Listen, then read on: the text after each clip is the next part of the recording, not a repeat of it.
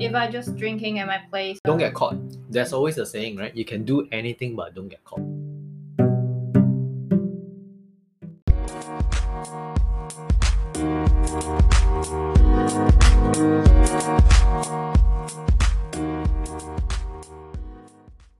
Hello everyone, welcome back to Say It Again. And today we have a very special guest. So before we start, I would like to have this guest to introduce himself in one sentence. Hello, Andrew! I need to save some codes, can you tell? I have to create my own sound effects. Hi everyone. I'm Andrew. How should I introduce myself in one sentence? That's a little bit difficult. I'm an engineer by training. I'm born and bred in Singapore. I'm of a Chinese descendant. Mm-hmm. My grandfather. Are you looking at your line? No. Okay. I'm just looking at the questions. My grandfather migrated to Malaysia. Oh, really? Yeah. I have no idea. Mm. So back home, he speaks Mandarin. Cantonese. Oh, Cantonese instead Yeah. of Mandarin. So he's from Guangzhou. Uh-huh. So he kind of like left China after the Second World War. So he migrated down south, eventually settled down in Malaysia, Penang. That's where my mom was brought up. And that's where my mom met my father. Oh, so your mom also speaks Cantonese. Yes, correct. So both my parents are actually from Malaysia. And why your Mandarin is so good? Why my Mandarin is so good? Because I was born and bred in Singapore. And Mandarin is like our curriculum. It's our mother tongue. Yeah, I understand, man. Don't get offended. No, what I'm trying to say is that I thought you would speak Cantonese with your mom and dad. Oh, no. So they make it a point that when they speak to us, to their children, so my brother and myself, they will speak in Mandarin. But between them, like when they do a conversation between both of them, they will speak in Cantonese. Yeah. So I grew up in a Cantonese speaking environment. I can understand Cantonese very well. Can you speak? I can speak a little bit, but like all languages, you need to practice. Yeah. So, and especially Cantonese, the articulation of the word is there is 8 different tonation, right? It's not like Chinese. There's only 4 tonation, right? But Cantonese has 8 different tonation.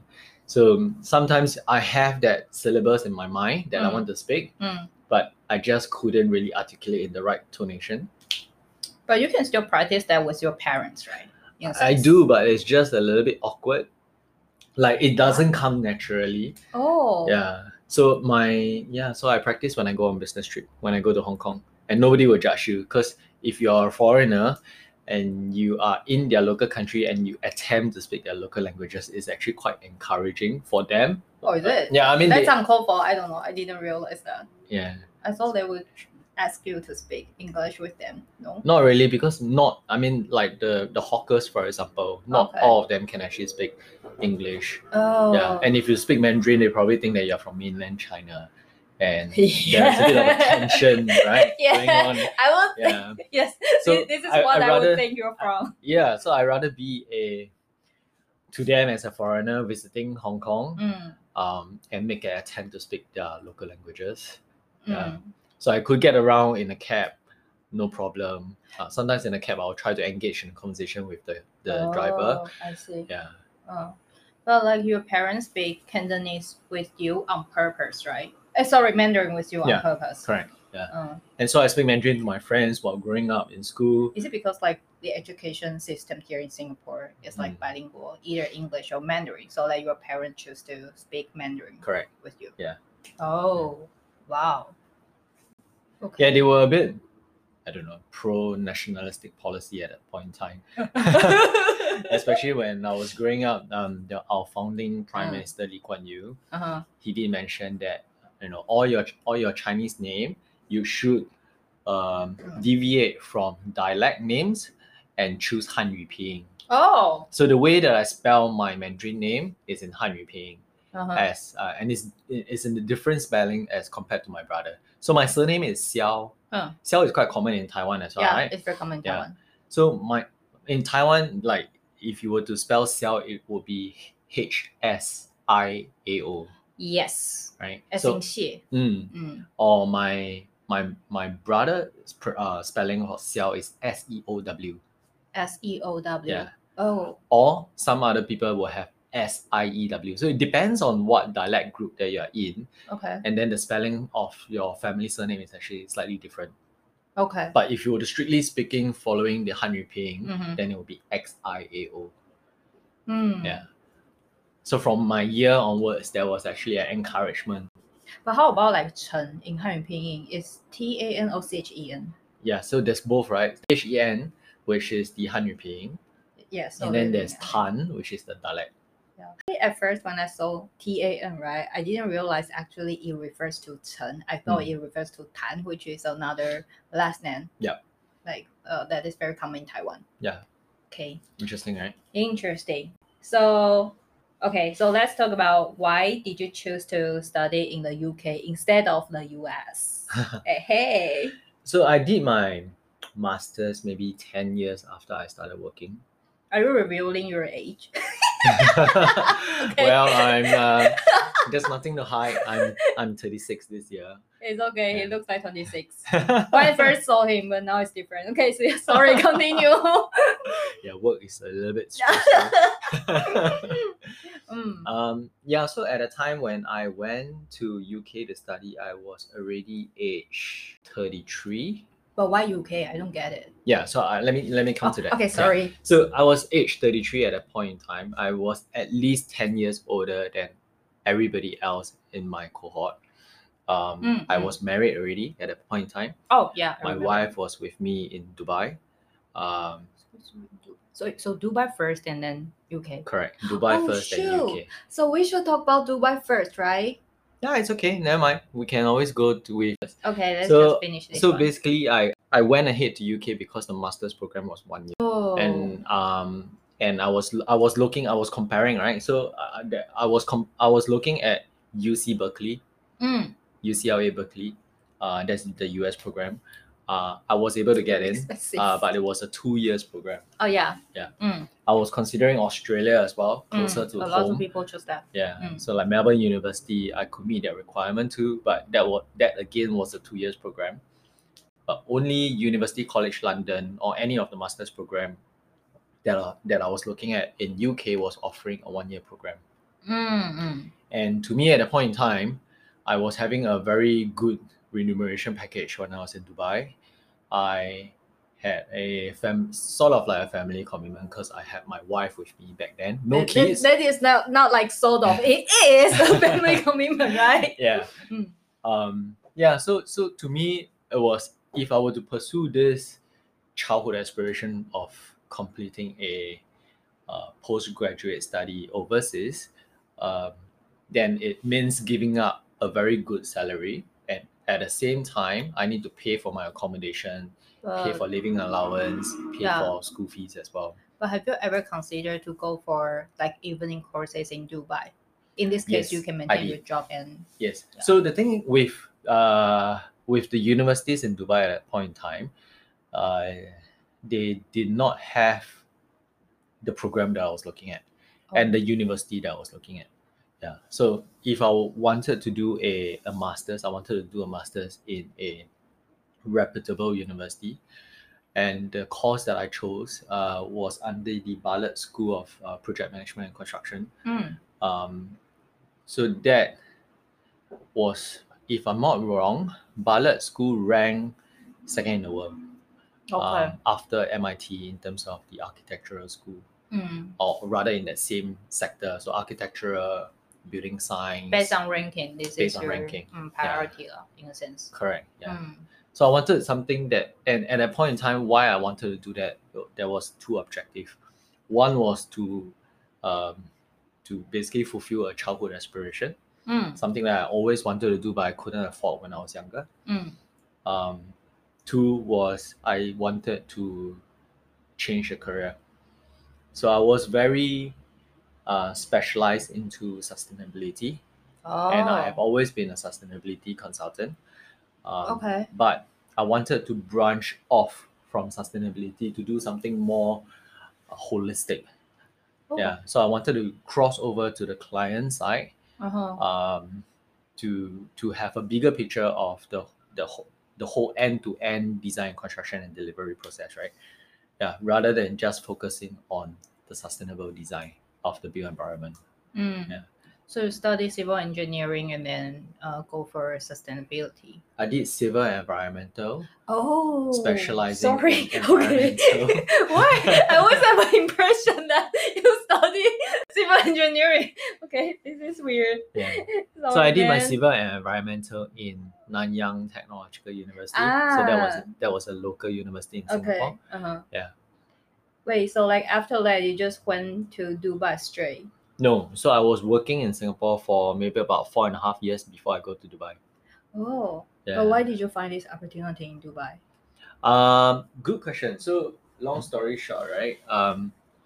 Or maybe I'll tell you the long story version. Okay, go ahead. We have some time. Yeah. So I graduated from NTU at a point in time. We were specializing in environmental, and the university at that point in time was focusing a lot on water purification and membrane technology. And predominantly, whatever the school is training the graduate for, right, is very much driven by what the industry actually needs. Mm. And water scarcity has always been an issue in Singapore. Right? Okay. We don't have natural dams or like rivers or like mountains. Right? So our natural source of water is very limited. Yes. So we had a lot of artificial man-made reservoirs or water bodies to collect rainwater or rainwater catchment area. And we still continue to buy water from Malaysia. Oh, okay. Which we have 2 water treaties with Malaysia, right? One expired in 2011, the other one is expiring in 2067, if I'm not wrong. So driven by self-preservation, right? So Singapore has a very high priority in water independence. So we started coming up with all the different types of water purification process, membrane technology that enable us to recycle our waste water into new water. Yeah. So the universities were all focusing on that. But as you can tell, right, there are only 4 or 5 big water purification company in Singapore. Local Right? companies. Local companies. Okay. And every batch, you are churning out maybe about 200 graduates from NTU and another 200 from NUS. Okay. So you very had like competitive in a sense. 400 graduates from this sort of cohort, Yeah. perhaps fighting for 40 to 50 opening per year of these 4 or 5 mega water purification companies operating in Singapore. So majority of us will need to switch our career upon graduation.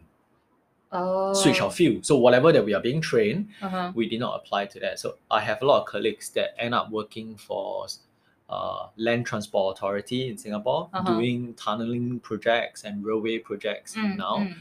There are some that went to Ministry of Manpower. So we are a very diverse bunch. Kind of spread out. Yeah, kind of spread out. Okay. I was lucky in a way.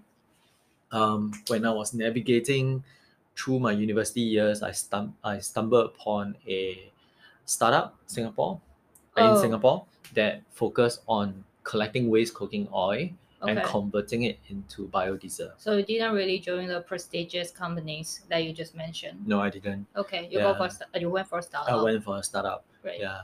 So I thought being in a startup, there's pros and cons, right? Yeah. You are exposed to the entrepreneurship spirit of a startup. You need to roll up your sleeve, get your hand dirty. There is no glam in the job at all. You basically have to really multitasking in a sense. Multitasking in a sense, right? In a way, you need to understand how the business is being run. You also need to understand the operational challenge. Yes. You also have to at the same time develop the technology that keep the business sustainable. Yeah. So I was kind of exposed to that. So I was lucky in the sense that because when I was doing the biodiesel project, one of our client happens to be Asia Square Tower 1. Oh, okay. Yeah. So Asia Square Tower 1, at that point in time, they were using biodiesel to support their construction activity. And then after their project has been completed, they continue to have the micro refinery plant. What's that for? They have F&B Oh. in the development, right? They Okay. have like food courts, Mm. restaurants in Asia Square Tower 1 and 2, and they have a hotel, which is Westin Hotel in Asia Square Tower 2. So they collect all the waste cooking oil on site, and they process the waste cooking oil into biodiesel, Oh. and they use the diesel to power their Jaguar fleet. So they have a fleet of Jaguars Okay. that is operated by Westin Hotel Concierge, Uh-huh. and they use that as a concierge service to ferry their hotel guests to and fro the airport and the hotel. Yeah. So there was a kind of like a closed economy approach or story to that behind that whole sustainability story. Mm. So at the point I was a vendor. I initially started off as a vendor, supplying biodiesel technology to a developer. Mm. Then I got exposed to the consultant team, the green building consultant team on the job, and they saw the potential in me and they offered me a job as, do you want to become a consultant? Ah, I see. Yeah. So that's when I crossed over from a vendor to become a green building consultant. Mm. And that was the start of my official career. Yeah. Oh. So I started off as a green building consultant with also a local SME firm. Uh-huh. It's called You forgot it. Yes. You can check your linking. It's called Building System and No, Diagnostic. it's okay, man. Anyway, just a company. Yeah, it's just Right. a company. Right? Okay. Yeah, but it's an SME company. One of the forefront in terms of green building design in Singapore. So when I joined them, I had a good training with them. That's where I started getting all my professional certification. After that, I had a good experience with BSD for maybe about 3 to 3.5 years. And during that period of time, I traveled quite a bit within Southeast Asia. So I had projects in Malaysia, China, Myanmar. So your role basically needs to travel a lot. in Quite a sense. fair bit, Okay. yeah, in the past. Yeah. Mm. And I was based. I was sent to Malaysia for Oh, a year and a half. which Yeah. city? Kuala Lumpur. So they have a branch Okay. office there, Okay. and I was sent over 1.5 years to sort of like help them to run their office. Oh. Yeah. And so during that time, I will fly into KL on a Monday morning. I'll take the first flight in. So usually I wake up about 4 plus. I'll reach the airport by 5:30. I'll take the 6 plus a.m. flight into KL, and I'll start work before 9 because I'll reach the office before 9. Yeah, so that's my Monday. And I'll fly out from KL either on a Thursday evening or fly on a Friday evening. Why did you just stay there? Because my family and my girlfriend is back in Singapore. Oh, okay. So yeah, so I will do that on a weekly basis. Anyway, it's budget airline, so it doesn't really cost a lot for me to fly in and out. Oh, I thought your company actually sponsor your transportation fee as well. They do. Yeah. Oh, so it's totally fine. Yeah, you it's just totally need to fine. wake up early. Correct. Yeah. To them, it's fine as well. Yeah. Okay, that's so good. So that was my first overseas experience, going to Malaysia. So thereafter, I left the company. Then I came out. I started something on my own, as like I wanted to do some consultancy work, but at the time I was approaching 30 years old, so I was still quite young. Young, foolish, and hungry. Probably at that point in time, more foolish You are than still anything hungry, else. I can tell. Very ambitious. More foolish than anything at that point in time, to be honest. What's that? I think Singapore is difficult if you want to be an entrepreneur, and especially in the consultancy side. First, they look at whether you have your credential, right? Then they look at your professional indemnity. Like if you were to design something wrong, are you able to cover the, do you have the financial capacity to cover the professional indemnity? Oh. They also look at basically your age and your credibility and your track records of projects. Okay. Yeah. So it was tough trying to be out on my own doing design for developments, and especially green building design. It's not like home interior projects, right? Whereby you do for small clients. Mm. Green building design for developers are usually big mega projects. So it's difficult. So in the end, I went to approach, I would say, an acquaintance that I met from a conference in the past when both of us were speakers and we kept in contact. And I understand that he has a small team doing green building consultancy as well. So I approached him and I said, can I actually do some freelancing work for you? Okay. So if you do not want, because it's always from the business perspective, it's a bit of a chicken and egg. Do I want to expand my team when I have no projects in hand, or do I want to win a project first, then I hire somebody, right? To help, yeah. Yeah. If you don't have somebody on hand to submit the CV, then it's also difficult for you to win a project, because sometimes when they evaluate your team, they also evaluate based Your team on members. your team members. Yeah. So it's a little bit of a struggle there. I say, why not I come in and join you as a freelancer, but I could actually help you to, you can market me as part of your team when you tender for projects. Yeah. But you don't have to pay me anything at that point in time, right? So his You operation. did it like for free? No. I said before he win any job and before I carry out any job. So it's Lin in that sense. And he only needs to pay me after he win a project and only after I have delivered certain milestones, right? Then he will start paying me based on the milestones that I delivered. Yeah. So he saw that and said, oh yeah, you're quite entrepreneurial and daring. He said, why don't I hire you and you set up this whole new business line for me in Middle East? Oh, wow, this is so great. Yeah. And yeah, I mean, but he's also quite a senior guy in the company. So this guy is a managing director at My Heart Facade Technology. So they are a multidisciplinary engineering firm, about 4,000 over staff globally, more than 40 offices in APAC, India, Australia, New Zealand. But like they pick you to expand their business line in Middle East. Yeah, in Middle East. Wow. Yeah, just for the sustainability line. They already have a branch office doing like the standard design work, like MEP structures. They have already a team of maybe about 100 over there, but they don't have anybody to do in-house sustainable design. I see. So I went over and I expanded their services, their capability per se, by providing an additional sustainability service line. So when they go out for tender, they can tender for MEP design, or they can tender for structural design and facade, but they can also put in sustainability as one additional scope that they can do. Yeah. So to the client is a one-stop shop service. Yeah. Everything under one roof with a single point of contact. That was your first time to go to Dubai? That was my first time. Dubai. I didn't even know about. Have you ever experienced any culture shock? I was you see, in Singapore, being a Chinese, you have some sort of a blind spot, right? Because majority population in Singapore is right, more than 70%. When I go there, I was a minority. In Dubai, it's quite clear. The local Emiratis, I think there's only less than 10% of the population in Dubai were locals, if I'm not wrong. Oh, really? Yeah. Wow, okay. Quite. I mean, they have a very small population. And you can tell in all the organization structure, right? The topmost senior position will be the locals. Then you have the next level, which is like the advisor to the locals, right?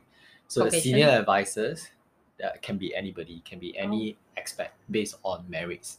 Okay. So it can be a Westerner, it can be an South Asian. So when I say South Asian, is India, or it can also be Southeast Asia, which is like Singapore. And Dubai have a tendency, especially their ministries, right? They have a tendency to hire a Singaporean. Why is that? I have no idea.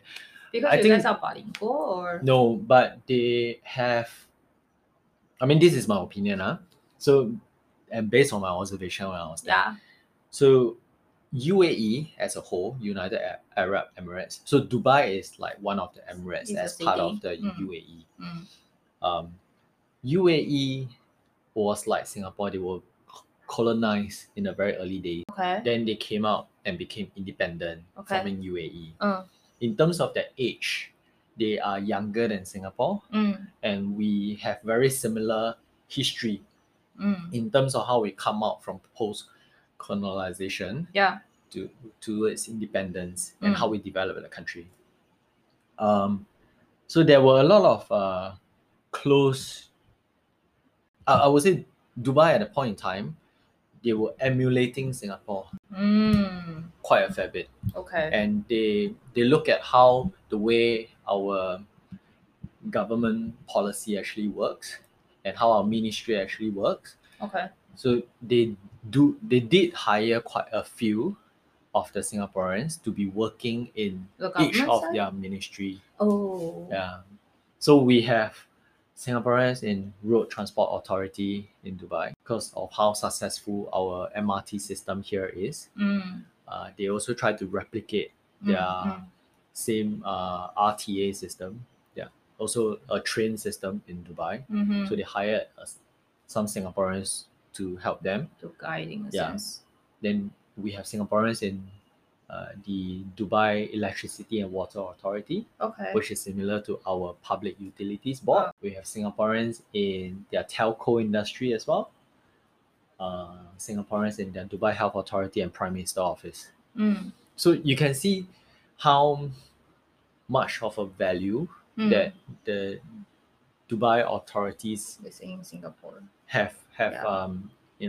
some sort of recognition. Okay, I wanna start. Let's start from racism. Hmm. So I have to repeat my question again. Okay. with the same tone. Okay, so what I was saying is that I thought there is no racism, but then there is, right? Okay, please continue your thoughts. Sorry. I think racism is a very subjective issue, depending on what lens you're wearing and what perspective they are looking from. Right? Are you looking at it from an outward perspective or are you looking at it from an inward perspective? When I'm majority, I get my majority blind spot. Yeah. Right? I may make some casual remarks You mean like I'm more? that might be insensitive to certain ethnicity group, right? Yeah. But when I'm there as a minority, Yes. people may also do the same Yeah, for sure. kind of comments towards me, right? So I remember when I was in Dubai and I casually asked this guy that came out from a in a food center and he was rolling this luggage bag. So he is Chinese. No, he's not Chinese. He's an Eastern European. Okay. Yeah. So I asked like, hey, where do you get this luggage from? It looks nice. And he told me like some brands and how much it costs. And he told me some brands and the shop. So the next question obviously I asked was, if you don't mind, can I ask you how much it costs? Yeah. Then he said, yeah, I know you Chinese, right? Want to buy something good but cheap. How can you have something cheap but Why good? you sound like local uncles here? Okay. So I mean, at But that like point you in were time, shocked, right? I was shocked, right? Like Instantly. I'm just asking a very casual question, but I never thought that people actually thought Chinese are cheap. Yeah. And for the fact that I look Chinese and I always get Because they thought you are like Chinese from China. correct. Yeah. They don't understand that there is Singapore. Singapore is such a tiny city. Or to them, they don't understand that you can be a Chinese but born and raised outside of China. They don't have this concept. Be any country, right? I think it's a global phenomenon that you see that the xenophobia is actually growing. Not just for Australia. Right? If you see that across all developed countries, US, right? UK, that's why we have Brexit. That's why we have Trump administration. Even in Singapore as well, at this point in time, there's so many Singaporeans that's complaining, why are we letting so many foreigners coming into our country to steal the Singaporean jobs? There is this whole debate about SICA, which is this free trade agreement that we sign or free trade treaty that we sign with India, PMETs to come to Singapore. What are PMETs? Professional manager, executive, and electrician, and T, I can't remember what it stands for. Basically just experts. Yeah. Okay, got it. But back to cultural shocks. Sorry, I kind of like jump. Yeah. So I think cultural shock is Do we really have to cover up? Because yesterday. no, when you go to the beach, you still see a lot of bikinis. Oh, okay. This is so weird. If you go to the mall, you still see a lot of the Western ladies dressed very skimpily. So it's still the same. It's still the same, but just that they have put some signages in the shopping malls that say no PDA, public display of affection. Yeah. So you're not supposed to be like I read that holding as well hand, on hugging, YouTube. kissing on the street or kissing in the mall in the public. Yes. That's a no-no. Yeah. The security guard will come up to you very nicely and say, ma'am, sir, can you refrain from doing that? They will warn you first before they actually catch you. Put you in the jail. And here's another one which is very interesting. They say you cannot really film the a public incidents. For example, if you see people are fighting on the street, this is something that you cannot film and post it on social media because this action will be considered as disrespectful to Dubai. Yes and no, because it tarnished the reputation of Dubai. Yeah. So there are instances whereby I don't know whether you remember, but one of the New Year's Eve celebration, one of a prestigious building in Dubai downtown area, I think it's called Dubai Address, caught fire. And that was on the eve of New Year. And there were people taking photograph of that. There were explosion in the building, and they posted on social media. Some of those who first took a video of that or photograph of that and posted on social media, they were dealt with subsequently. So anything that you may tarnish the reputation of Dubai, you will be dealt with separately. Yeah. Like they do have a department to monitor this kind of behavior. In a way, yeah. But Dubai, I would say, is the most liberal country of all the Islamic countries. But you are compared to like other adjacent countries. Yeah, that's why Dubai is able to position themselves as the gateway into the Islamic economy, very much like Malaysia as well. Malaysia is also considered an Islamic economy, but they are also open-minded and liberal. But if you look at Malaysia versus Dubai, it's slightly different. Malaysia, yes, you have a majority of the Bumiputras and the Malays, but you have a fair population of the Indians, the Chinese, and there is a fair history of the British colonization or the Portuguese colonization. Yes. It's quite similar to Singapore in some respect. Yeah. As compared to like Dubai, which is like the Middle East kind of culture. Yeah. So that's why Dubai was so successful, because it can be the gateway for all other international company to establish a base in Dubai. People wants to live there.